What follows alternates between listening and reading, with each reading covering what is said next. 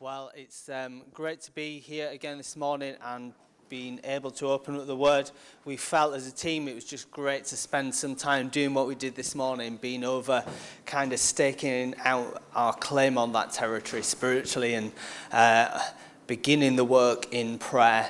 We'll go for a slightly shorter word this morning, but hopefully something that speaks into it. And I wanted to link in a little bit this morning to our building and going over the road. And to do that, I wanted to turn to quite a familiar passage to a lot of us and a short portion of it. But I'm hoping it's got some real words speaking to us as a congregation and hopefully your individual lives this morning. I want to speak from Philippians 3.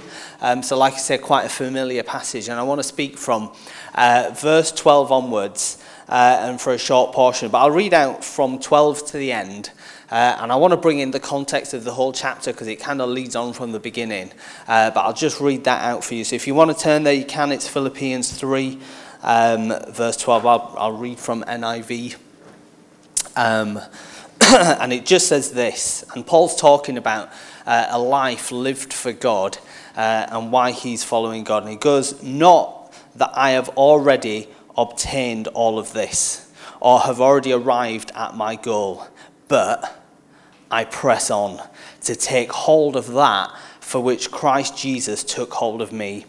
Brothers and sisters, I do not consider myself yet to have taken hold of it, but one thing I do, forgetting what is behind and straining toward what is ahead, I press on toward the goal to win the prize for which God has called me heavenwards in Christ Jesus." All of us then who are mature should take such a view of things, and if on some point you think differently, that God will make it clear to you. Only let us live up to what we've already attained. Join together in following my example, brothers and sisters, and just as you have us as a model, keep your eyes on those who live as we do.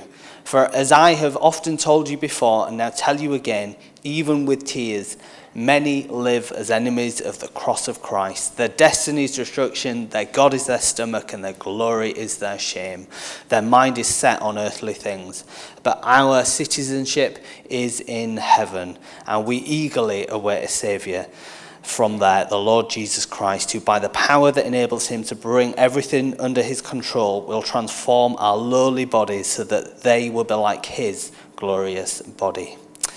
And I just want to speak this morning basically on verses 12 to 14, but I just thought it was right to read out a bit more of that passage. And I just want to open in prayer as well. Yeah, Lord, I pray that this morning you would speak to us of what you're calling us into, what we're pressing into, what it is that we're moving forward to as individuals and as a church body, Lord. I pray in Jesus' name. Amen. And I want to talk this morning a little bit around breakthroughs and what it takes for a breakthrough both in your life, in your spiritual life, in what you're doing, and I believe for us as a church. And I kind of feel that with us being at the over at the land over there, we need a breakthrough to get into that land. We need a breakthrough if we're going to build that building. We need to be a people of breakthrough. And I want to start in verse 12 where it talks, and it says that, not that I've already obtained all of this, and I'll talk a bit about that, or arrived at my goal, but he says, but I press on to take hold of that for which Christ Jesus took hold of me. And I love that bit where it finishes in that sentence, for which he took hold of me. And I get a real sense of the strength of what it's talking about in that passage. It's such a strong word. I kind of get this image that Paul is saying, I've been taken hold of. I've been taken hold of by Jesus Christ. He's saying, I want to take hold of what God's got for me. But Jesus Christ has grabbed hold of me. And I get almost like this image of, you know, when someone grabs someone by the shoulders and makes them look at them right in the face. It's that strength of, I was grabbed hold of. I was grabbed hold of. Another phrase that kind of gives me a picture of what I think Paul's talking about in that passage is the phrase arrested. Not in the criminal sense, so you can relax, but in the sense, you know, where something arrests your attention. So you're just going about your normal business and you're just doing it, and then something stops you in your tracks. And again, maybe the image might be, if you're married, it might be the first time you ever saw your beautiful husband or wife. And if you can't think of that, well, just imagine the first time you saw me and how arrested you were by how striking I am. Some people say Brad Pitt, and I say that's fine, whatever. But something that stops you in your tracks grabbed you. And I believe that that is what an encounter with Jesus Christ is like. The first time you're grabbed by Jesus Christ. And don't forget, this is Paul's actual story. He's referring, in some senses, to how he was grabbed and he was going in one direction in life. And on the road to Damascus, if you don't know it, you can find the story in the Word. On the road to Damascus, God literally, Jesus appeared to him and grasped him. He took hold of Paul's life, and from one direction, it being a road, he got him onto a completely different track. He grabbed hold of him. And each person here this morning that is a follower of Christ Jesus, we have been grasped and grabbed hold of by the living God. Some of us we were grabbed hold of in our youth as students or as children. Others we were grasped in the middle of an alcoholic or drug-induced stupor, and God grasped hold of our lives and grabbed hold of us. Others on the run or refugees, others of us in the midst of a search for truth, God grasped hold of us. He grabbed us out of our existing lives. He stopped us dead in our tracks, and he grabbed us and put us onto a new timeline, a new road, a new path. And that's what the phrase means. He was taken hold of by Jesus Christ. But it's not just that Jesus Christ takes hold of our lives. There's a reason he does it. And he says that in that verse 12, doesn't he? But press on to take hold of that for which Jesus Christ took hold of me. There was a reason Jesus Christ has grabbed hold of our lives. There's a reason that he's taken us. And I really believe that this morning I want to talk about the why that we're here, the why that God has grabbed hold of our lives. You see, I don't think you can do life really without the why. I think it's really important that we remember the why. And I think the problem with so many of our lives is we get bogged down in the what we're doing and we forget the why. So in my role, in my work, I do quite a lot of business stuff and thinking around business and listening to teachings on business. And it's quite a famous one around why the company Apple is really successful. And they say that the reason that Apple is really successful as a company is that they start with the why before they go into the what they do. It also might explain why I've got an iPhone and an iPad on stage this morning. Maybe that's why. But they start with the why. So most companies, when you look at them, you'll go, well, what do you do? And they'll go, well, we sell computers. That's what we do. We sell computers. Apple supposedly doesn't do that. What they do is they start with the why. So everyone else will go, we make great computers. Do you want to buy one? What Apple does is they say, with everything we do, we aim to challenge the status quo. We think differently. Our products are friendly, they're beautifully designed and easy to use. We just happen to make computers. Do you want to buy one? And that's what they do. They start, their motivation, their drive is to be innovative, different, design. It's all about the cool and the trendy. And whatever they do, therefore, flows from that. It's probably why people buy all of their products. You see, when we start with the why, we do something. It's when we just do the what that we lose motivation. And in this passage, the kind of analogy is the race, because he's talking about I'm pressing forward to seize hold of the prize at the end of this thing. He's talking about that. And I do a bit of running. So I went for a run yesterday morning with James, who's on stage, and Matt Rodway, who's doing the sound at the back. And we often have to stop for Matt because he's not as fit as me and James, but that's fine. But I've noticed this. I said I was going to do that to him, and he can't defend himself. He could turn my microphone off. That would be the... Don't do that. So, yeah, anyway. But one thing I've noticed from my years of running now, I've been running for about a few years, it's been a bit of a hobby, is I've noticed that I need a why to do some running. If I don't have a why, I absolutely lose motivation to do any form of running. Sometimes it's just the joy of being able to run a bit further, that thing of where you can see yourself getting better. But even that runs out eventually, where you're like, well, I can't just keep running for 100, there is a limit to that. Sometimes it's the fact that I like to train for a race. So this year, a few of us are doing a Tough Mudder. So I've got a goal in mind. I've got a why. I need to be fit enough to do a 12-mile Tough Mudder and get electrocuted, apparently. So whatever that is.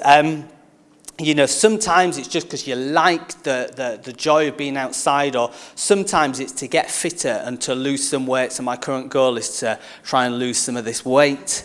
So there's always a why that I do the running. But I tell you what, when I lose the why and I look outside on a morning and it's a bit cold and it's raining, and I just think, why am I doing it? And I tell you what, I don't. I do a TV marathon instead.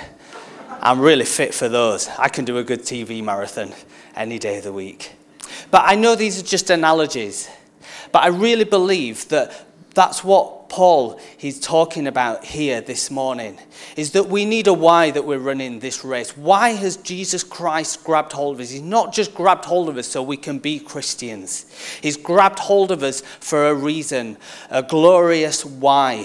Why has he taken hold of you into this adventure with Christ Jesus? I want to ask you, why are you here this morning? Why do we sing? Is it just to sing? Or is there a glorious why that actually we're worshipping Jesus Christ? Why do we listen to the word? Is it just to get through it and get back for Sunday lunch? Sometimes yes. I'm not supposed to admit that when I'm one of the preachers. But why? We don't listen to the word to get through it. We listen to the word because we want to grow in holiness and closeness to Jesus Christ. Why do we do those things? It's until we remember the why, they just become what's, and we lose motivation. And we go, well, why am I going to church? Why am I doing this? Why? And in this passage, I think the primary aim of our why is our pursuit of holiness and our desire to be more like Jesus Christ. It's to be more righteous. If you read the beginning of chapter 1, he's talking about, of chapter 3, it's the fact that we've been grabbed out of living an unholy life just like everyone else around us and called into this glorious adventure of living differently. It's that biggest why. We were grabbed hold of to be more like Jesus Christ. And I think sometimes we forget that why and we just get involved in the trudgery of I go to church because it's a Sunday and I do this stuff. But God is calling you this morning to remember why he grabbed hold of you into this glorious adventure of following Jesus Christ. But I also believe that God takes hold of us for that and for our growth into holiness and being more like Jesus. But he also takes hold of us. I believe each one of us has a calling on our life, that we each have unique gifts, we each have unique ministries and callings, a kingdom work that he might specifically have for you, a calling in your life to be something and to be someone. That he grabs us with passions and dreams.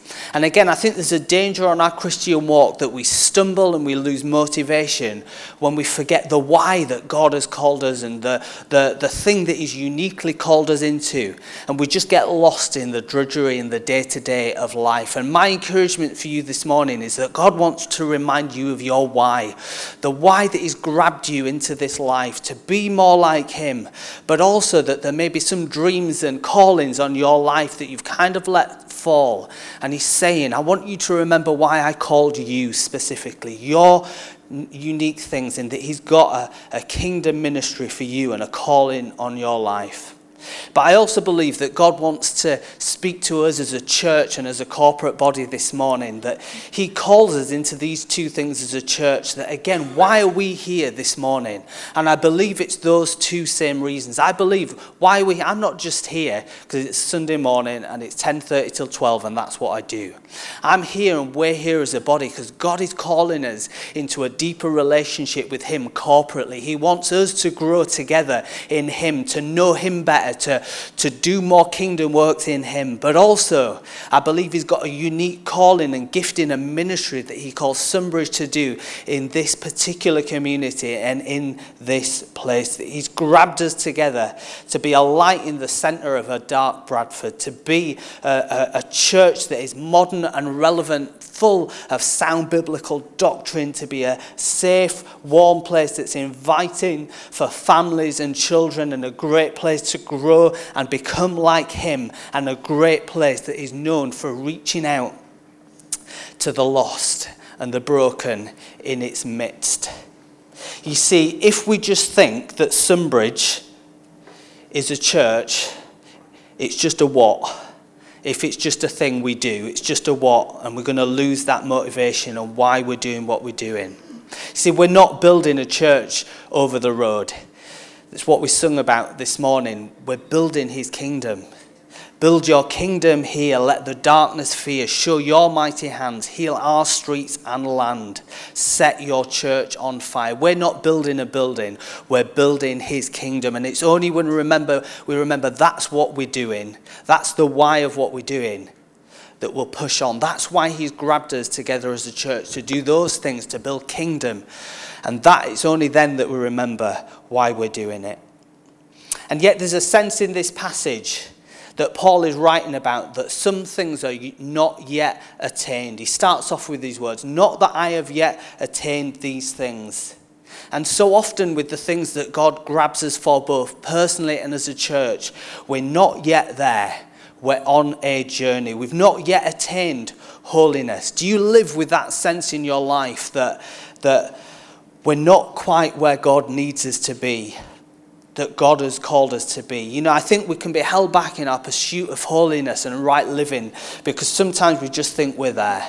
And God wants to challenge us this morning that he's got a deeper calling for you. He's calling you deeper into a relationship with you, that he's calling you deeper into holiness and righteousness and his walk with you, that we're not there, that we've not yet fully attained. I believe as well that there may be some things where you've not yet attained in your life, that there may be that calling on your life and you think, I believe God's calling me into something, but I'm just not there yet. That you're doing some work, you're doing a job, you're doing something, that we live with that sense of we've not yet attained. And I tell you as well, as a church, we've not yet attained that building. We're not yet there. But I want to say, if you're living in the land of the not yet attained, it's okay. That God calls us into that place where we're relying on him, where we're living in him, that part of our journey with God is living in the not yet attained. That it's part of his calling on our life.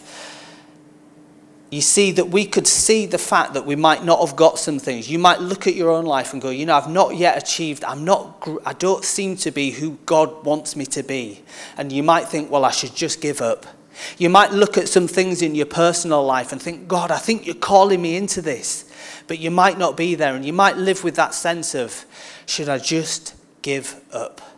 And we might look as a church and think, man, he's calling us into that. We've not attained that. It's so hard. Should we just give up? But I want to tell you that it's the journey that counts as much as the destination. And the famous phrase, nothing worth having was ever attained easily. Because I believe it's in the attaining that we get to see God at work. It's in the attaining that our faith is grown. It's in the attaining that we're drawn to God and we grow closer to him. And I believe that that is the land that we're living in, that we're living in the land of the not yet attained, but that is an okay place to be. We've not yet attained, but it's the land where God works. So what's our part in that, in the living in the land not yet attained? Well, he goes on to tell us that our job is to strain and to press on into what he does have for us, whether it's church or personal.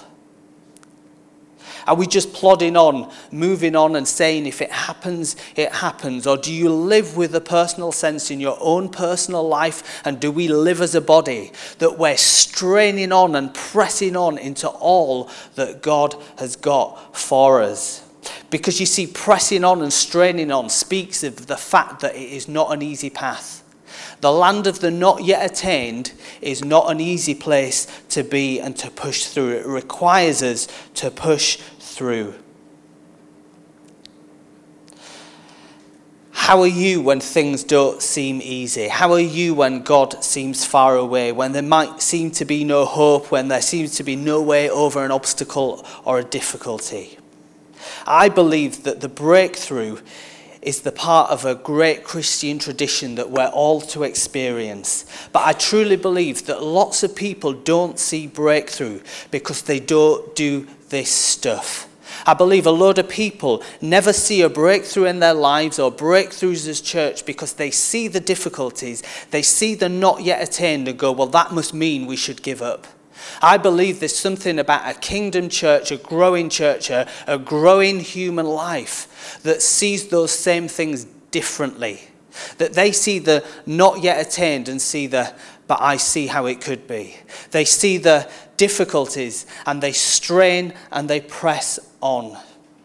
I get this image again of running that, you know, when the wind comes against you when you're running, you know what you're meant to do?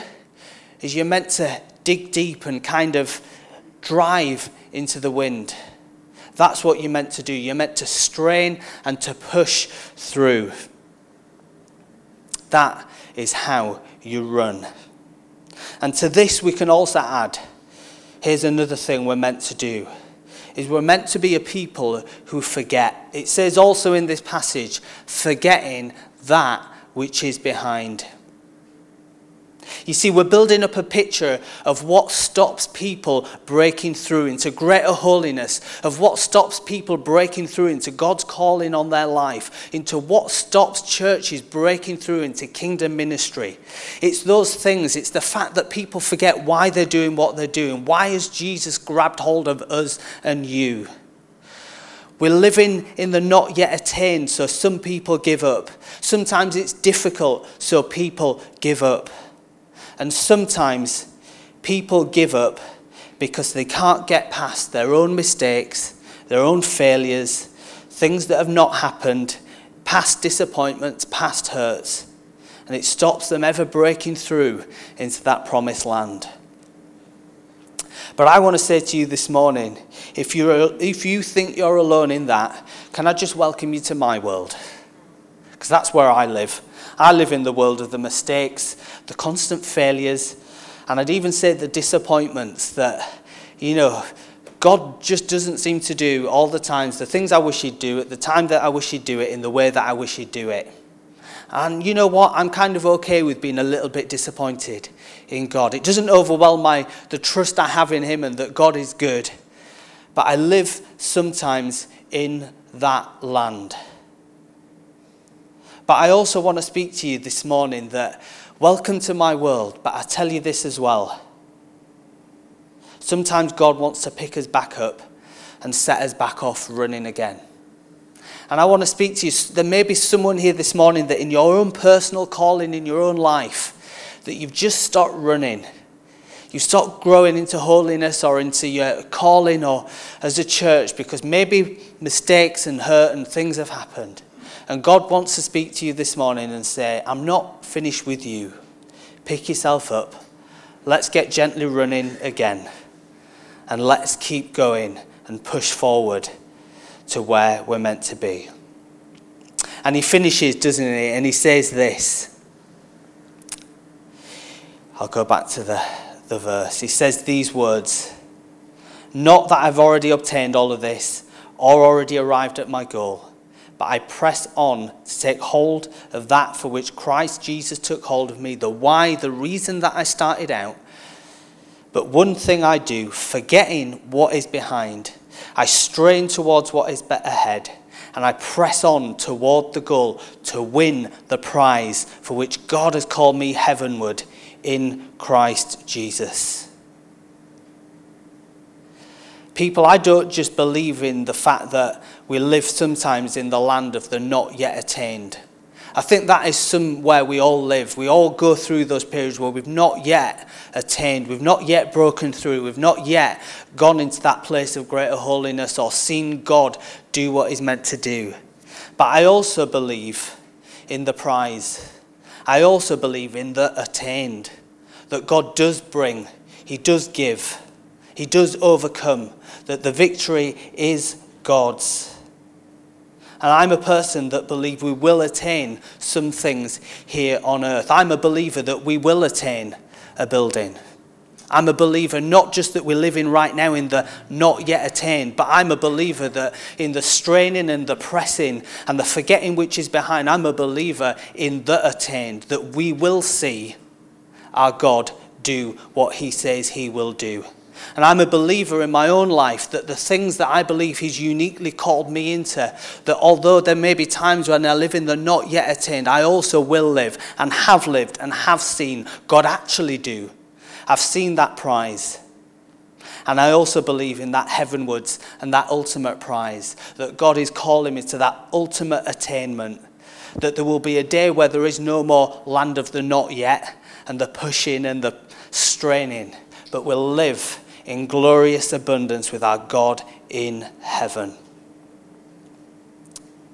Guys, I don't know if this is a formula. I always struggle if anyone ever tells you they've got a spiritual formula. But I do believe there's something in this. That a life that is captured by God and remembers why God has called them will never slip into the drudgery of the day to day. And it may be that this morning you need God to remind you why he pulled you out of that former life and why he's called you into the life he's called you into. I believe that for us as a church as well, that we never want to slip into just the what we do, but be a people that remember why we do what we do, why we've been grabbed by Christ Jesus. You may be living this morning in the not yet attained, but don't give up. Strain on and press on into God, into all that he has got for you. Forget that which is behind. Pick yourself back up and start running again towards him. And I believe that there is a place of attainment. I believe there is a prize, that God will bring victory and overcoming into your life, into our life. I believe he will see us through into our own promised land. And I look forward to that day when we're all with him, ultimately heavenward, made complete in him, fully attaining all that he's got for us. And it says in that the next little break, all of us should consider this. I believe this is for all of us, that his word is for all of us, that you should consider this. But let me finish with that prayer. Lord God, build your kingdom here.